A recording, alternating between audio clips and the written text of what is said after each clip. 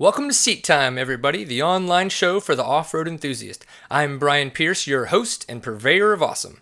For this history lesson, we chat with Steve Hatch, longtime factory Suzuki racer, 1994 National Enduro champion, and six-time ISDE gold medal winner. He's got some great stories, so thanks for tuning in. I just received my 2018 Sherco 300 SER. I'll be swapping out the springs and getting ready to ride this coming Sunday. Make sure you subscribe to our YouTube channel to be the first to watch the video of the unboxing and first ride. However you're listening to this, a share, a like, a rating, or a comment is a great way to get this podcast in front of more listeners. If you'd like to support us, consider becoming a patron on Patreon at patreon.com/seattime, buying a Seat Time t-shirt from us at fpmg.threadless.com, or using any of the affiliate links on seattime.co/support, specifically the Amazon banner.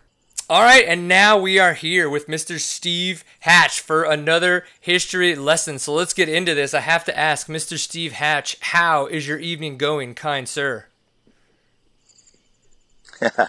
It's going fantastic up here in Ithaca, New York area, and full moon, and it's beautiful outside. So life is good.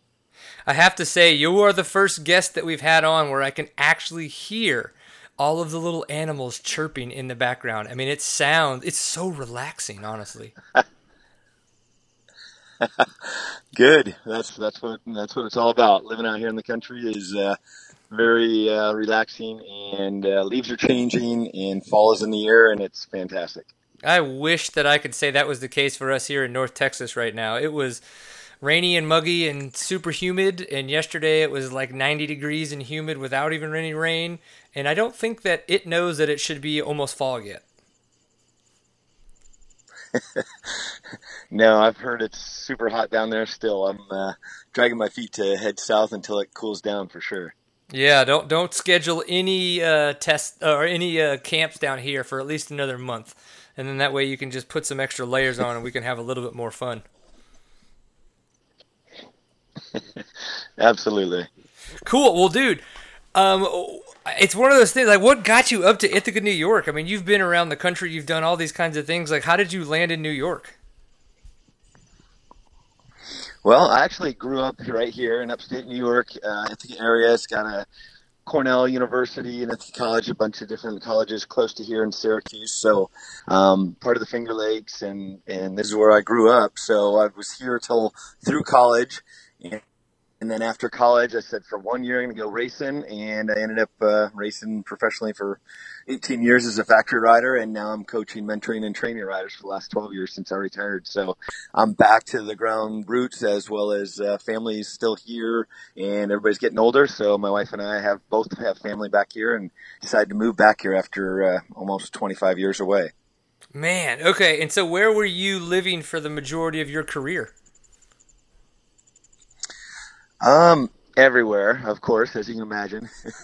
The world was the home or hotel, right? But right.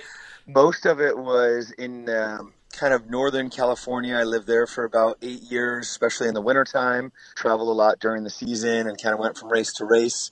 And then once I got married, we basically moved to Phoenix, Arizona, and we lived there the last 17 years. And then we moved back here to upstate New York about 4 years ago. So I've been all over the nation, and it's pretty neat. Oh, dude, I bet. With all your travels, either for racing, for coaching, or just kind of even just going through life, what were some of the highlights? You know, some place where you're like, man, I got to make it back here, either with a dirt bike because you came without one, or you went to some place with a dirt bike and you're like, someday I'm going to come back out here without a dirt bike to enjoy it a little bit differently. Yeah, wow, Brian. There's so many of those, obviously, all over the world. Probably the top three are definitely Kauai, Hawaii. I did get to a vacation there and honeymoon there with my wife, and then we did get to go back there and ride with two of my heroes and friends, Jeremy McGrath and Greg Albertine, back about 10 years ago. So that was unbelievable. And they had some stuff called a Hawaiian Ice that's the slipperiest stuff I've ever ridden on. And twice I saw McGrath right in front of me, trail riding, spin around backwards, and he didn't crash, of course, because he's got balance like a cat, but we almost hit as I was falling behind him, and he just spun around, and it was the most balanced ballet I've ever seen of a rider on a dirt bike, for one. But for two, he didn't crash neither time, but it was that slippery. You literally couldn't even stand up on it without slipping and falling like a cartoon character on a banana peel. Wow. I bet there's very few riders out there that have actually seen Jerry McGrath on a dirt bike with helmet and goggles on and an oh shit face through those goggles. Exactly. He was as surprised as I was. My eyes were that big going, wait a minute, here's one of the most technically advanced, and I'd have to say traction control guys that's, a freak of nature of the world, which is awesome. Great guy, of course, and down to earth, and we had so much fun. They kept yelling at us doing some TV video and different stuff we were doing for a TV show over there, but because we kept sneaking off and wheeling logs and setting up trial sections and looking for see how it jumps through the woods or out in the fields and stuff. So it was so much fun. But yeah, to see that and hang out with him and Greg was amazing. That's awesome, dude. Yeah, I got a chance to do the Rip to Cabo, and there was just so many cool dudes with Cameron Steele and Mark Moss and some of the other guys, Sonny Garcia out there. It's just like insane when, for myself, it's obviously a little bit different, but you being a professional and you're just still seeing Jeremy McGrath, I was enamored just kind of like being on a dirt bike next to those guys. So that's pretty neat. It's just fun, Have you ever had a chance to ride down in Baja and did you get a chance to do the 1,000? I have ridden down there quite a bit with the FMF Baja ride and different times with Takati and a few different ones. I have been asked numerous times to go race the Baja 1000. I never have done it. I know a lot of people that have, especially living in Arizona. A lot of the buddies there do the trophy trucks or different, race vehicles down there. But I've never done the Baja. I've ridden it all around there, and it's definitely fun. But I don't know. I like the tight woods, and the Baja's quite a ways from it. And then also just trying to, be safe and think about the future some. And Danny Hamill and different guys, obviously, and Caselli and a bunch of those guys are like a lot of the racers and people that are inspired by the sport were my heroes and best friends and got taken away. So it's one of those things. It's a double-edged sword for sure. Absolutely, yeah, and that's one of the reasons why it took my dad and I a while to get down there, just to even go try to get involved with some of these rides. And now that we have, it's such an amazing place. But you're right, it's a place that's very raw and it can bite back, and it's an interesting just a double-edged sword. So you got to be very careful. But it's awesome. It's tough to say. So, Steve Hatch, you still do awesome things on dirt bikes. You've done crazy things for off-road throughout your years. You even said it, you started there in upstate New York. Like, where does dirt bike riding start for you? How does that become a thing? Was it something that happened within the family or something you picked up on your own? My mom and dad were school teachers for 30 years. And one of the things we would go, and my dad played around with British cars, restoring them and painting them and building the motors and doing stuff with cars. So I was always around him and speed with that. And he did some car racing. And it was a little car show in upstate New York when I was like 9 years old. And there was a little mini bike at the car show for $35, I remember. And I told my parents, who were always about earning stuff, that I would do the dishes for, I think it was a month straight if they'd buy me this dirt bike. So it started with an old piece of junk, no brakes, Bridge and Stratton, 3 horsepower, wannabe dirt bike. And and that's how it all began, just riding around the fields up near my parents' house. We had like 14 acres, so we were out in the wilderness. I live probably 15 minutes away from them now from where I grew up, so pretty neat to come back to this area. Oh my gosh, that's got to be so neat. Is there the potential that some of the, original trails that you grew up riding on are actually still there and still rideable for you guys? Absolutely. I was just out there today with 3 riders from Massachusetts came over down to New York to train with me, and yeah, a lot of the same trails that I help ride or cut or was with a lot of the guys that we put on the Speedsville National Enduro is one of them that was right here in my backyard, and we had a good crew of riders that were a lot of fun, and one of my best friends and I, we were definitely the youngest of 2 coming into it and nervous novices, and quite a few of these guys were 10, 15 years older than us and already experts. So they smoked us around and beat us around and stuffed us and roosted us and ran over us and used us for traction for about 4 or 5 years until we got bigger, stronger, and faster. And then we came back to get our revenge. But it was it's the same trails, same fun up here for sure. Oh, that's awesome. Yeah, that's the one thing. It's kind of weird to go back to Louisiana and then go over to, like Gulf Shores and some of the area over there and how much it's changed, but then at the same time, how much it's the same. I've heard that Breezy Hill might be coming back. I don't know if you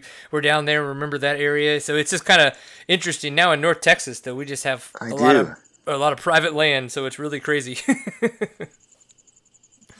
Yeah, I know. I've been down in the Texas a lot last probably 5 years doing a bunch of coaching, and yeah, it's really the big ranches and stuff like that now, where it used to be like everywhere. It used to be a lot more available, and unfortunately there's a lot of tweaks and changes, good and bad, that make it on one side tougher, and on the other side a lot of the riders get it and try to open up their ranches for riding parks or races or whatever, which is very cool.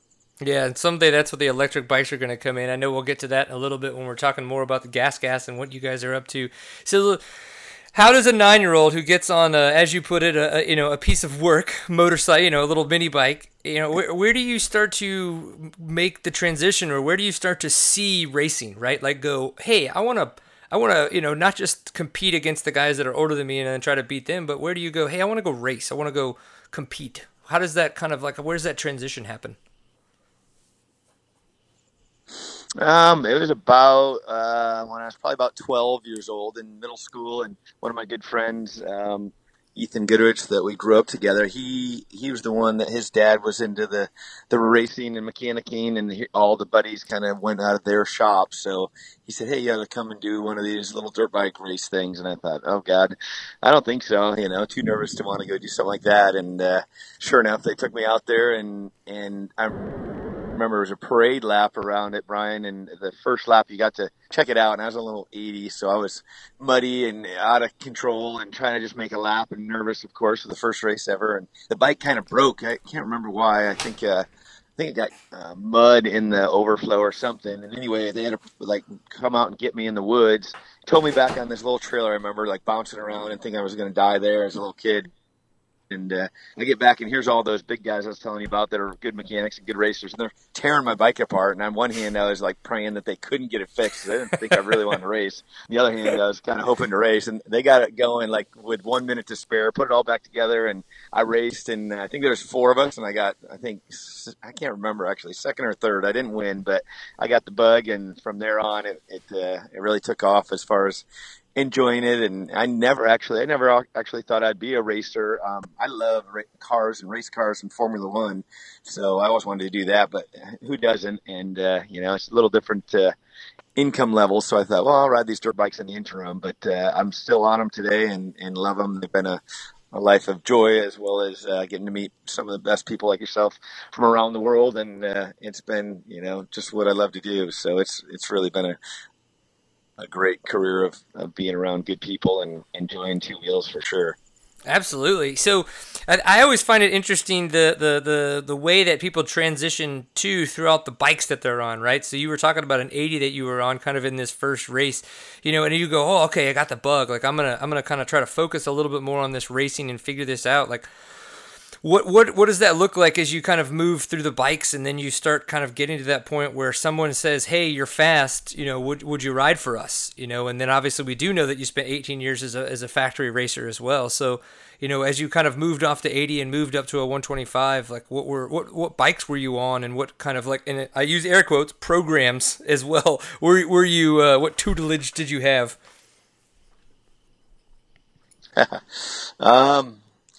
Pretty much wing it and pray for the best, and bald tires and no maintenance. So I was definitely the poster child for no maintenance. So it Run was what it you was brung, huh? horrendous to say the least. But yeah, exactly. But I had a lot of determination, I think, and still do. So I think that's the only thing that kept me going. But and I love riding dirt bikes and going fast. So that was obviously the adrenaline junkie in all of us. Um, but yeah, after that 80, I actually went up to a 125 Husky back in the day, and they had some issues with those years. And I remember my buddy and I that I was telling you about that talked me into starting racing. We would work on those. We both bought the same bikes. First new bike I ever had, so that was like whatever 6, 7 years into riding dirt bikes, and first new bike. So I was so excited, and we would work on those things all week long to DNF every weekend. They were everything would break and this and that, and it was too tall. I remember I was just a little midget guy anyway, it felt like. So I was like, the seat came to my chest, and trying to get on it, I had to do one of those run deals and jump on with look like Superman, then flip on with your feet. So in the enduros or different stuff that I got into, I would literally, like, as soon as I got out of balance, I'd do the air dab like 3 times and then high side down the, hill onto my head. So that was definitely some battles, but that actually made me, now that I look back at a lot of that stuff, a way better rider, because I didn't have the option to just dangle my feet or to touch the ground. So went from there, and if I remember right, I think I went to 250 after that. Honda CR250. I got into motocross pretty heavy when I was like 14, 15, 16, and started as a novice in 14 and turned pro at 16. So I was into moto pretty good. And then once I was 16, I could get in the enduros, started racing those. And it was right about that, 16 or 17. I did the National Enduro right here in Speedsville. And I got on the road with Dave Bertram, who was factory Suzuki back in the day with Randy Hawkins. And we tested the week, a couple days before, and I showed him some of my tracks and riding, and that obviously helped. And getting teamed up with them a little bit to show them around, because it always helps to see the area for those guys. And we became friends, and I raced with them. And I remember that day. And plus, I knew the trail, so it was a little bit cheating. But it was a 100-mile enduro, and I was running over Dave Bertram, and I was only an A rider back then in enduros. And they said, "Holy cow!" He waved me by about 5 times during the day, which is not really what you usually see. And I think I ended up Not what you would expect. my first Yeah. national enduro. So no, so that was pretty cool. And then the next weekend, they're like, "All right, well, let's put you with Randy Hawkins," who, same with Dave, have been lifelong friends. And they're like, "Well, he's the number one plate guy. Why don't you ride with him?" And I happened to be in Michigan, which I'd spent a lot of time by this time in the Croom in Florida, and a lot of sand. So I was really pretty good at the sand. So I remember in the first test, I was right on him and thinking, man, he should go a lot faster. And he crashed. And then I'm behind him going, oh, man, here's the number one guy, and I don't want to go by him. What do I do? Because he's keeping time, and he's waving me by. So I pinned it, and we got to the first check, and I was ahead of him. And the check crew looked at us like, who the heck's this guy in front of Hawkins? So I think I ended up second at that one. So anyway, that's right after that. I got a little care package, like a piston and ring in the mail. And if I remember right, that was on my motocross bike with stock suspension and basically some, half bald tires and just an attitude to twist the thing on the bot. Oh my gosh, that's awesome. So, holy crap. So what about the timekeeping aspect of everything? Like, where did that come into play for you? Because I know you said you did a little bit of testing with Dave and then obviously getting put on the road with Randy. So if these guys are keeping time, they're not waving you by, right? Unless Randy's just trying to mess with you, I can imagine. But so did you really kind of quote unquote know how to timekeep at that point? Or were you just really only going, beyond them when they would be like, no, it's time to go and go fast? Yeah, good question, Brian. No, we were definitely late. And as you know, it's a lot easier, obviously, to follow somebody than to lead. So in this, especially the enduros, where you're usually just hitting the reading the arrows and hitting the trail once, I could follow those guys decently well. But yeah, once we were way late and they had made mistakes, or they knew we were late, they waved me by, which is, we were, 3, 4 minutes late. We weren't going to make it up. So they weren't trying to, jack with me at all. But it was pretty cool. I was like, here's my heroes, and they're letting me kind of race in front of them or waving me by. It was definitely a cool feeling, to say the least. And then after that, obviously, once I got into the enduros more and everything else, you can't ride on the same road with another double A guy, so you got to know how to do it all. So I learned it. I knew quite a lot of it. One of my mentors here that was like 9-time New York State champion, Ray Davis, he kind of put me under his tutelage and helped me before getting into the nationals and into the nationals, and would help take me to the races and stuff like that. I never even had a pickup truck or anything. I just left my bike at my buddy's house there, Ethan's, and the guys would come there and we'd go from there, and I'd give them a little gas money. I usually would work for my dad sanding these old cars in the garage on Saturday for 5-6 hours. I remember like $4 an hour, enough money basically to get. So I had like $10 for gas money and $20 for the entry, and then I'd be done. I remember my arms were sore on Sunday for the race from sanding cars to make a few bucks, but it was definitely good times and really fun.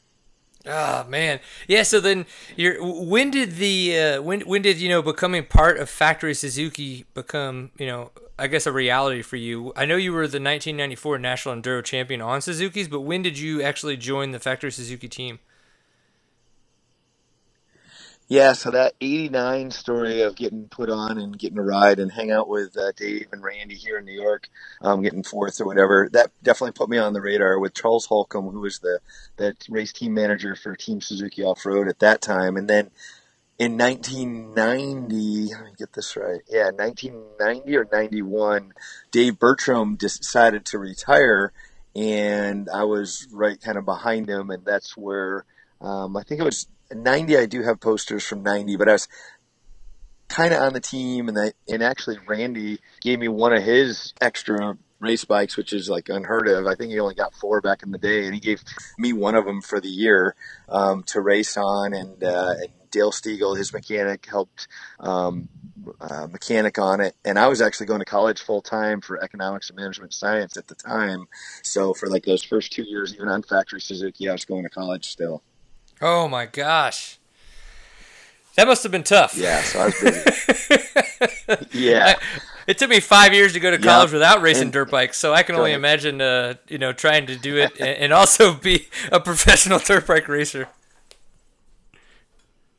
Yeah, it was definitely hard looking back at it now. I was like, man, how the heck did I do all that? And I remember a few of the funny stories, going back to class and big lecture hall on Monday morning. I remember one kid kind of leaned over to me. I'm like, hey, how was your weekend? And he's like, oh my God, it was so crazy. And he's, probably going out, whatever, partying or whatever he did. And he's like, yeah, I'm so exhausted. And I just thought, I'm not even going to tell him my story. I think I flew out on a red eye like Thursday night. We did photos and tested Friday. We went to the race at the Sawmill National Enduro on Sunday and raced it all day. I had mud in my hair, still, filthy. Jumped on the red eye, back, flew all night, got to the airport and drove straight to class. Still with like mud in my hair and my teeth from the weekend. And I was like, I'm not even going to tell him that I'm probably more tired, I'd have to say, but it was pretty funny.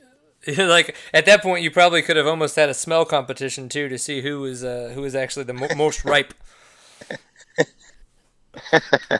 Exactly. I definitely would have won with all the dirt still in my hair. It's pretty funny. I bet. I always liked it, in high school and stuff when I'd come back and kind of have like a little bit of for whatever reason, I remember like a couple of times being an idiot and taking my goggles off, and you'd catch something in the face and get all scraped up, or, you'd catch a thorn branch across the neck and you'd get all scraped up, and all the girls, man, oh my God, what happened? And I'm like, yeah, I race dirt bikes.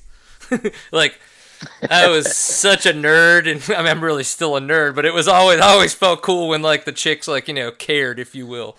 Well, they pretended to anyway, but I'm sure I'm sure you've had your fair moments of that as well. Absolutely. After all those muddy races, and then we sleep in the night, and we try to wake up and pry our eyes apart.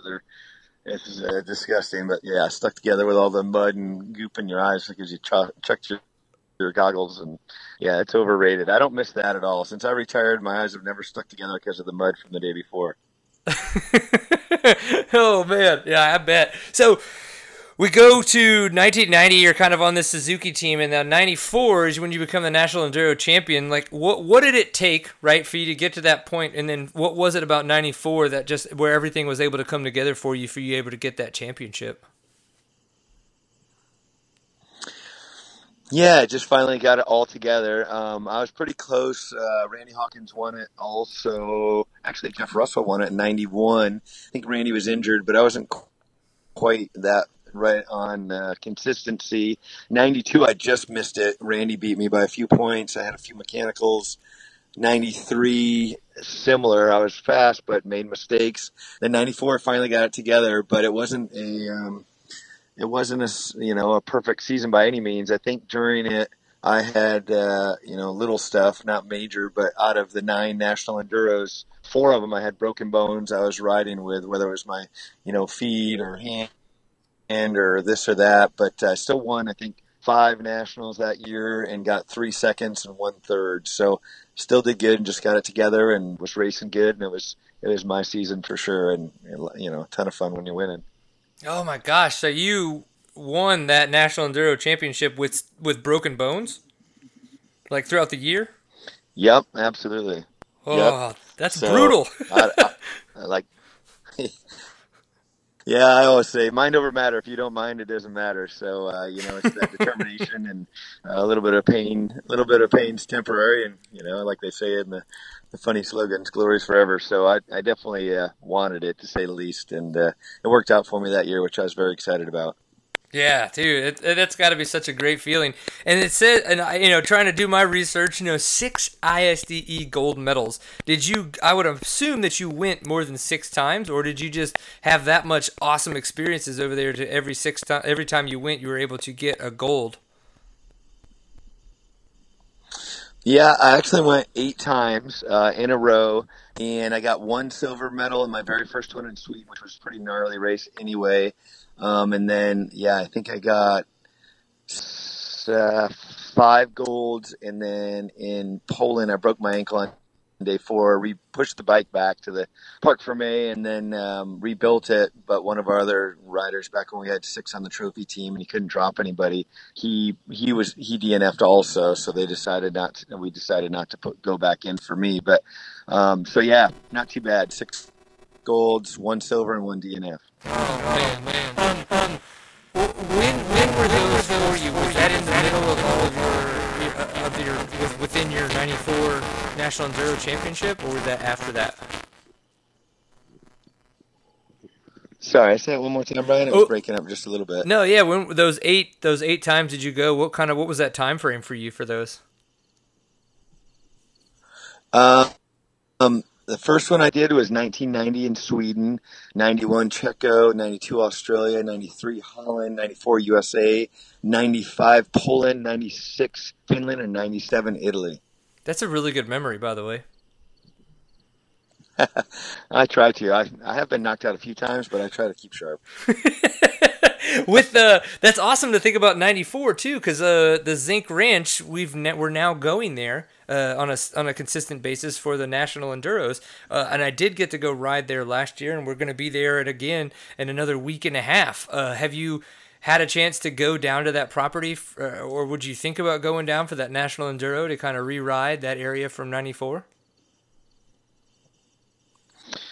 Well, I do know you guys are racing. A bunch of my riders I train will be down there. One of the things is we did that race when it used to be a 4-day qualifier, when they had the qualifier series for qualifying for 6 days, which they've obviously kind of brought it back some, and the Sprint Enduro series is doing well. But so there used to be like 2 on the West Coast, 2 Central in the U.S., and 2 Eastern, and we would do a 4-day ride. I think I did it 3 or 4 years in a row before it actually went there as 6 days. And then, as you probably know, living there in Texas, they, close by, obviously, not in Oklahoma, but they didn't run it, from what I gather, for years and years. And obviously, Alan Rand, a bunch of them, and the National Enduros has been back down there the last few years. So I hadn't ridden there since.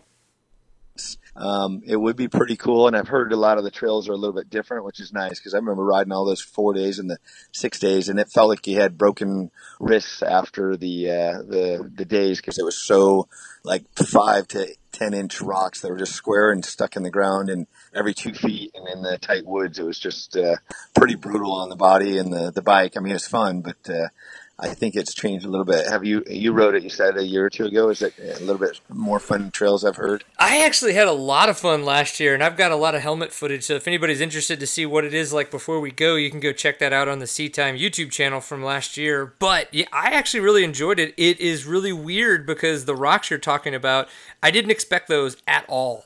And so like after the first test, I was like, okay, so I need to open up, I need to open up my compression and speed up my rebound. I was like, holy crap! I was like, this is way choppier than I thought it was going to be. But once I did that, and I kind of was ready for the rocks, I really enjoyed it. And I just know now that we did get some rain here in Texas. Hopefully they got some of that in Oklahoma. If not, it is going to be a dust bowl this coming weekend or next weekend, and that's not going to be fun, but it is what it is, and we just go race the race we're given. So Absolutely. Yeah, no, it definitely was fun through the trees and beautiful ranch and great area, of course. So it definitely, I'm glad they have some of the rocks still in there, and I've heard from other riders too that it's some other trails and fun. So that's what it's about. If it was close, I'd probably go do it, but since it's a little ways away, I kind of now go to some of the races to cheer on the riders I'm coaching, and other than that, it's really to help them out some and enjoy seeing how well they're doing, since their goals and dreams are what I'm after now, to help them achieve those. So I figure if I'm racing, sometimes I'm taken away from helping them achieve their greatness. no, yeah, and that's totally understandable. With the coaching that you're doing for all these riders, now, and I know that you coach a plethora of riders, right? Not just enduros, but GNCC, probably off road and motocross as well. Specifically within the enduro series, what do you think about the format change? I don't know if you ever had a discussion with anybody about that, but obviously one of the biggest things is that because of timekeeping, the interest level was down. And so Alan Rant and the NEPG, they made, that once they got hold of the series, they made some changes to the new format that we have now. A lot more of the, test, transfer, test, transfer, test, transfer, and you just go, right? And things like that. So now that we are where we are, and we've had the changes that we've had throughout the past couple years, what are your thoughts on the new format and how it's evolved? Yeah, I actually love it. I think it's great. And, even back when I was racing it, I think for a lot of times, I wasn't as good as some of the better timekeepers, and there's a lot of little tricks you can do and kind of roll the dice a little if you can get into a section early, if there's no check-in, and a lot of ways that not always the fastest guy wins, where, it's one of those things now that there's no fooling the clock. It is what it is. I love it because you can have the real, off-road enduro guys that's all they do, and then you can have motocross guys come in and enjoy it, as well as anybody from trials to any background, and get to do these races and really see how they stack up against the fastest enduro guys in the U.S. for sure. So I think it's a great change. Obviously, the numbers are up. Alan Ransa, obviously a great guy, and Melissa, friends for years, and they've done a fantastic job. They're very organized. People are enjoying it. The courses are consistent. They're obviously aeroed early as well as ridden many times. So they're doing the whole thing, and they've really turned that around, because it's definitely a kind of a dying breed, because not everybody has an extra whatever $300-500 and an extra week or two or years to learn how to time keep. It was too complex for today's world. Everybody just wants instant gratification and am I fast or slow, or how'd the test go, and just pin it to win it. So I love the new format. Yeah, I'm obviously I'm a big fan as well of the new format. I don't know if you've ever had a chance to do any kind of rally racing, but I did do the Baja Rally in 2014, and I thought that was a timekeeper's dream. For those people that want to hold on to timekeepers, or that just enjoyed them, whether you do or don't enjoy the new enduros, if you've enjoyed timekeeping enduros, rally is what you need to go do, because it's timekeeping on steroids, because you're not just keeping time, but you're using a route book to literally tell you where to go. And so that it was awesome. And I wish that we had a little bit more accessibility for that kind of stuff here in the States, because I would love to do more of that. That's awesome, Brian. And yeah, I haven't done many of those. I'm pretty sure, and correct me if I'm wrong, did Scott Bright win that one down there? That is correct. 2014 was the year that he won, and then Steve, I'm going to say his last name, Hengeveld. He's run the Baja 1000 a handful of times as well. He's won the Baja Rally the past 2 years. So then what was that, 15 and 16? Yeah, so it was Bright 2014. That's correct. Yep.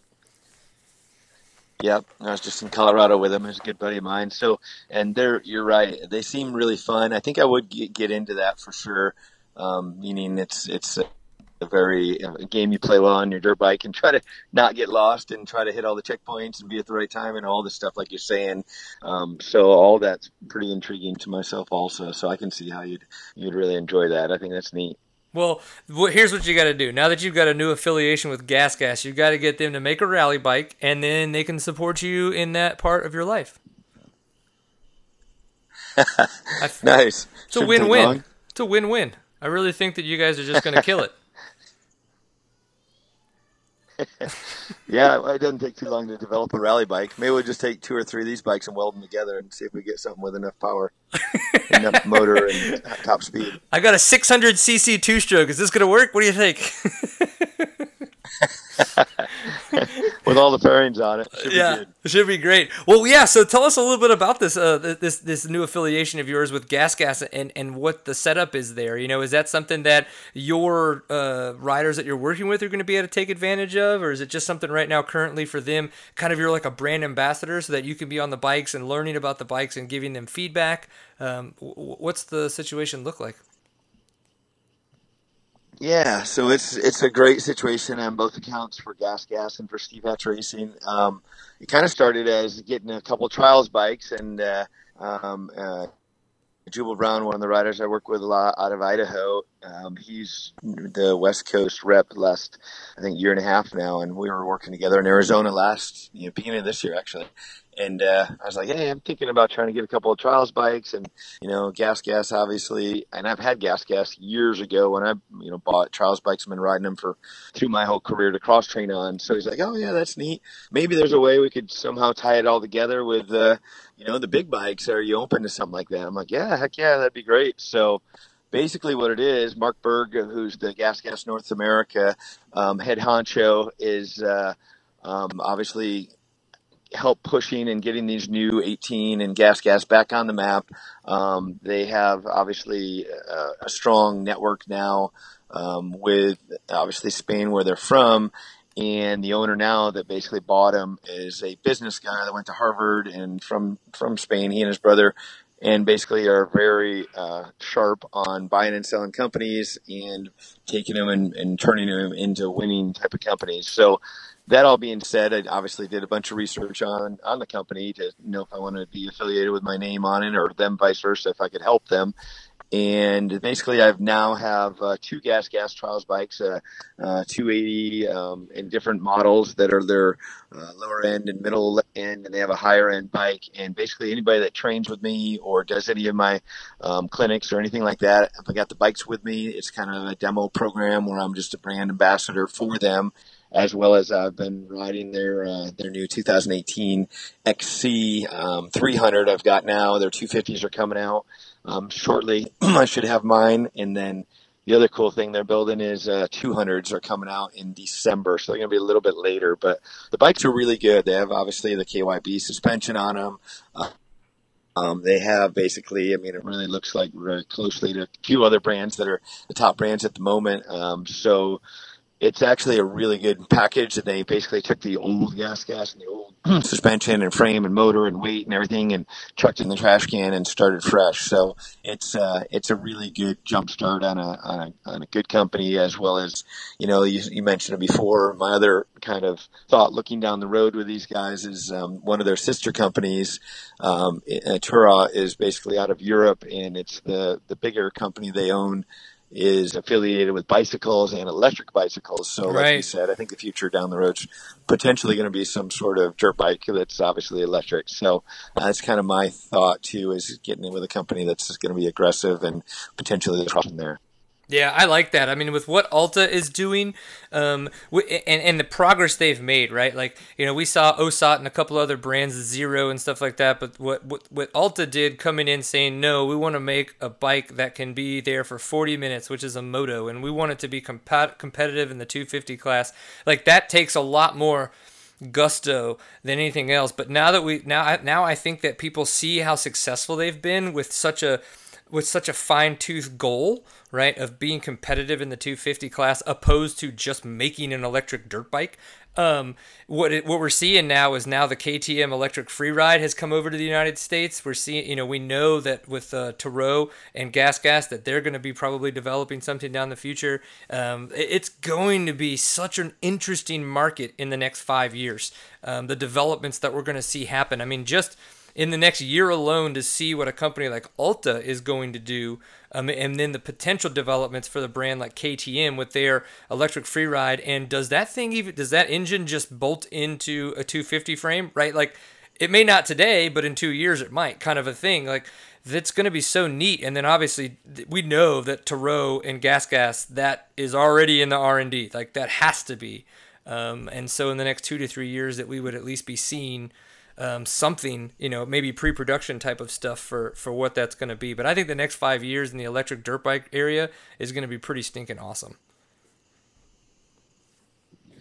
Yeah, I couldn't agree with you more, Brian. I think it's really neat. I did have a chance. I was doing a clinic out in Colorado a couple months ago, and to throw my leg over the Alta, and wow, I was shocked. That thing's so stinking fast. I could have flipped it over or crashed any second if I rode it like I wanted to, and just because it was the ballistic mode, I was sideways and spinning everywhere. And it's impressive when you can get that much horsepower, and now obviously you got to get the lag out of it and some of the different things, and we're just not used to it because we're used to the clutch and throttle. But I agree. I know that obviously we all see the future and that being the right way to go. And I think, as mentioned to some of the riders today, coaching them, that I think down the road that's going to open a whole other avenue. Like, you see all these BMX or skate parks or stuff obviously in the urban areas, and that's really, thankfully, I think, going to be the only savior to help. Obviously we'd love riding through the woods, and hopefully that'll open more places back up for us that may have closed down with the noise and the different things. But I think it's going to be a great one to help, grow this sport in the future, because I think without it, it's getting pretty tough. Yeah, I would agree. And one of the things that's interesting is my son, for whatever reason, just had either he didn't like loud noises or they hurt his ears, right? So we were always ear muffing it and stuff like that. So when he was like 2.5 years old, we just got him an electric OSOT, right? Because he loved riding his bicycle. He just didn't like being around either the four-wheeler or the dirt bikes when they were running. And he got on the electric dirt bike and just took off. And so, it's one of those interesting things too, where sometimes we don't even think about the noise level and what it can do, and how it can be, what's the like trash to people's ears. And it sucks to think that, because we love it, right? Like, there's just something about the way a dirt bike feels when it's running, when you're holding on to it. And then also, too, the way it sounds, like, especially when you have your helmet on and you're riding it. But at the same time, like, we have to evolve, like, we as riders, not just we as in the sport, and realize that, to that point, everything is changing, and if we don't find a way to evolve and change with it to whatever degree we need to, that we're going to get left in the dust, and it's going to be dust created by somebody else that's making money or taking our sport or whatever. And I just want to keep having fun and twisting the throttle, so I'm going to go with it. I'm with you, absolutely. And same thing. I've had my daughter, who's just turned 16, but she's been on one since she was 8 on the OSAT. 2 different models, and as she grew. So yeah, it's a great stepping stone, like you said. And even now with those little striders for the littler kids, it's amazing, what they can have at their learning process compared to what we had, which is, I think, awesome. That it's going to be the future, which is fun to see, and it's going to open it up, like we're saying, to a lot more possibilities. And you're right, you either change or become extinct, one of the two. Yeah. Well, you said the perfect thing for us to wrap this up. You said learning process. And I know that you've been doing this for a while now with Steve Hatch Racing. So why don't you give us kind of a recap there, and give us the pitch, give us the 5-minute sale, whatever it is, or just tell us all the cool shit you're doing, whatever it is that you feel like. So that way, those of you that have listened to this and are like, holy crap, I want to know more about what it is that these riders that Steve Hatch is training and this Steve Hatch Racing program, so that we can get that out there for you just a tad bit more. Yeah, that sounds awesome. So basically, since I retired from racing, I basically jumped into coaching full time. So it's coaching, mentoring, and training riders. And I do all levels from beginners to pros. I basically have different programs that they can do, anywhere from online programs that I've created over 80 video clips, like 3 to 5 minutes long. Took me 3 years to film them, all shot obviously in high def, and all over New York and Arizona and different places, with voiceovers, you name it, as well as made the DVDs out of those. And I have over 80 documents I've written on nutrition, training, how to prep for a race, to testing, to how to get sponsors, all sorts of cool topics that are everything that I learned the hard way or wanted to know and work at to get better at. So a lot of information there, as well as some of the other programs are clinics. I've been coaching those all over the world, even back when I was racing, some in Japan and Brazil and you name it, but now mostly in the United States. I have riding clinics that I do all over the U.S., as well as training boot camps that are like 2 to 10 day long boot camps. I was just down 3 years ago with Caleb Russell for 10 days doing a boot camp, just he and I. I've been blessed to work with a lot of the great riders of Ryan Sipes and Taylor Robert and Josh Toth this year, and Ben Kelly and a bunch of different riders throughout the years with Nate Gainey and you name it, from motocross to supercross to enduro to GNCC to everything. And that's one of the things that I enjoy paying it forward, is the learning that I did. And I think, a lot of levels, you can always get better, you can always learn it. But a lot of our riders that are especially on the verge of kind of that just bump to A, or going locally double A, or want to go nationally double A, and go pro and make this their living, that's a good spot where we seem to help out a lot. And when I say we, my wife works with me some on some of the mental stuff and yoga and basically getting over injury and body alignment, as well as optimal performance for the body. So we do the full gamut with some of the bigger programs on training, on the mental, on the nutrition, on riding and setting everything up. So kind of have the full gamut from $20 a month to $10,000 a month type of programs that you could come and really enjoy and kind of learn as you go, and pick the one that fits you the best. But it's definitely my passion. I live, dream, and eat, dirt bikes still, and it's been, a fantastic journey for me to see the world and meet great people and, taste dirt from around the world. So what I like to say, as well as now, get that same passion and purpose and put it into helping these riders. And the top program, I've got about 15 riders that I usually help.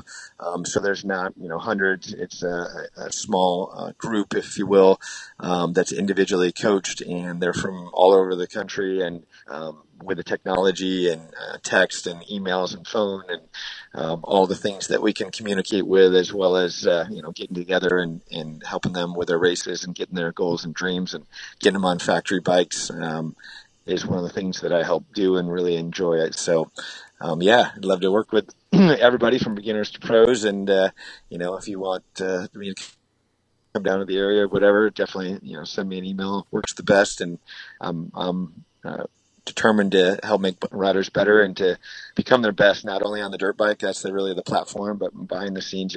Guys and gals that get to know me will know that I'm very driven to become my best, but moreover than on just the dirt bike and in racing, but really in life also.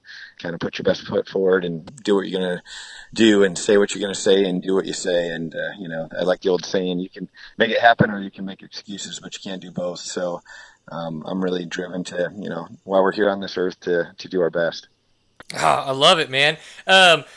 You were saying you travel around the country and do a couple, like traveling camps or traveling classes and things like that. Did you happen to do any of those when you stayed at Brian and Sean Story's house?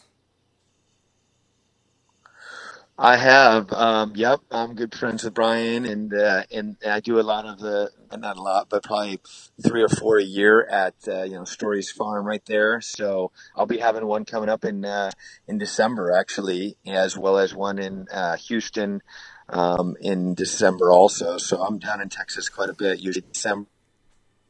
Usually doing clinics as well as all over Florida, Georgia, Montana, Colorado, California, Arizona, New York, Connecticut, you name it. I'm all over the place. So, but yeah, Awesome. They're great people and great places down there. How far are you from Brian? Oh man, I was up at Adventure Moto today talking with him and Sean and talking about having you on today. And Sean actually wanted me to ask you if you really enjoyed the fish meal that she made for you last time you were in town, because she didn't know if you were just being nice or not to her. Yeah, no, absolutely. Our other friend Roberto Denegri, he was down there with me, and we went over and they invited us for dinner, and it was fantastic. And yeah, Ryan and Sean are fantastic people, and I'm glad that he's still doing the 6 days, and obviously getting to do it with his son and all sorts of stuff. They're great people, and Brian's dad's a fantastic guy. So the whole crew down there is amazing people, and I met Brian back. I think it was maybe 1990 or one of my first 6 days. So it's been a journey, and 20 some years later, we're all still friends and love riding those dirt bikes with that thing that twists on the right. Heck yeah. Well, I'll have to look into the date in December, because I'd love to come do that class with you guys. I know that I'm going to be doing the Grinduro, and I can't remember the dates on that in December. But yeah, I'll check out your website, figure that out when you're coming, and if I can make it work, that'd be fantastic to get out there, do some videoing with you guys, show you how much I suck on a motorcycle, and then see how much better you can make me in a day or two. What do you think? That sounds awesome. It sounds like a bet and a good plan. And I'm pretty sure, and I could be wrong, but I trained some riders in Texas too that think that's December like 3rd or 2nd, 3rd, 4th. Or excuse me, the clinic in Dallas is, I'm pretty sure, the second weekend, like the 8th, 9th, 10th or something. And then Houston's the weekend after that. So it might work out good. So I'd love to have you. And yeah, if you could do something with the video or filming it or whatever, it'd be great to have you and see if we can definitely get you better. Yeah, I like it. No, less suck, as I like to say. I may not be awesome, but it's just less suck. Awesome, dude. Well, as always, I just really appreciate you spending some time with us. And again, I'm sorry about some of the technical difficulties we had earlier. And as we do, we always seem to go over. But I just appreciate you taking some time to give us a little bit of a history lesson about Mr. Steve Hatch, and then just sharing some stories with us, because guys like myself who grew up watching you race, it just means a lot, to be able to have a little bit more inside knowledge on you badass racers and all the cool stuff that you guys have done and then continue to still do for our sport. So thank you. Awesome. Thank you so much for having me on, Brian. Appreciate it. And great job with everything you do. And it's a lot of fun to see you enjoy your passion too. Dig it, man. Well, thank you very much. You have a great time in New York. You tell all those animals it's quiet time. It's time for you to go to bed, okay? I sure will. Sounds good. Have a great night, man. Take care. Bye. As always, it's such a pleasure to be able to chat with such badass racers. I should have asked him more about the transition from 2-strokes to 4-strokes, though. Make sure you reach out to Steve Hatch if you have questions or are in need of help on 2 wheels. If you have some nutrition questions, make sure you check out our Enduro Nutrition podcast from last week with Jeffrey Fryer. Thanks for tuning in. If you're looking for more Seat Time content, please head to our YouTube channel. We have tons of reviews, riding with Woody, 5 years of off-road web shows, and random shenanigans. If you'd like to support us, consider becoming a patron on Patreon at patreon.com/seattime. Buying a t-shirt from us at fpmg.threadless.com or using the affiliate links on seattime.co/support. Thank you to our newest patrons, Ken and Dixie Brooks. We appreciate it. Remember, a like, a share, a comment, or a review helps out a ton. We appreciate your time and support of Seat Time. Always enjoy a pint full of awesome, and we'll see you on the internet or at Zinc Ranch, whichever comes first.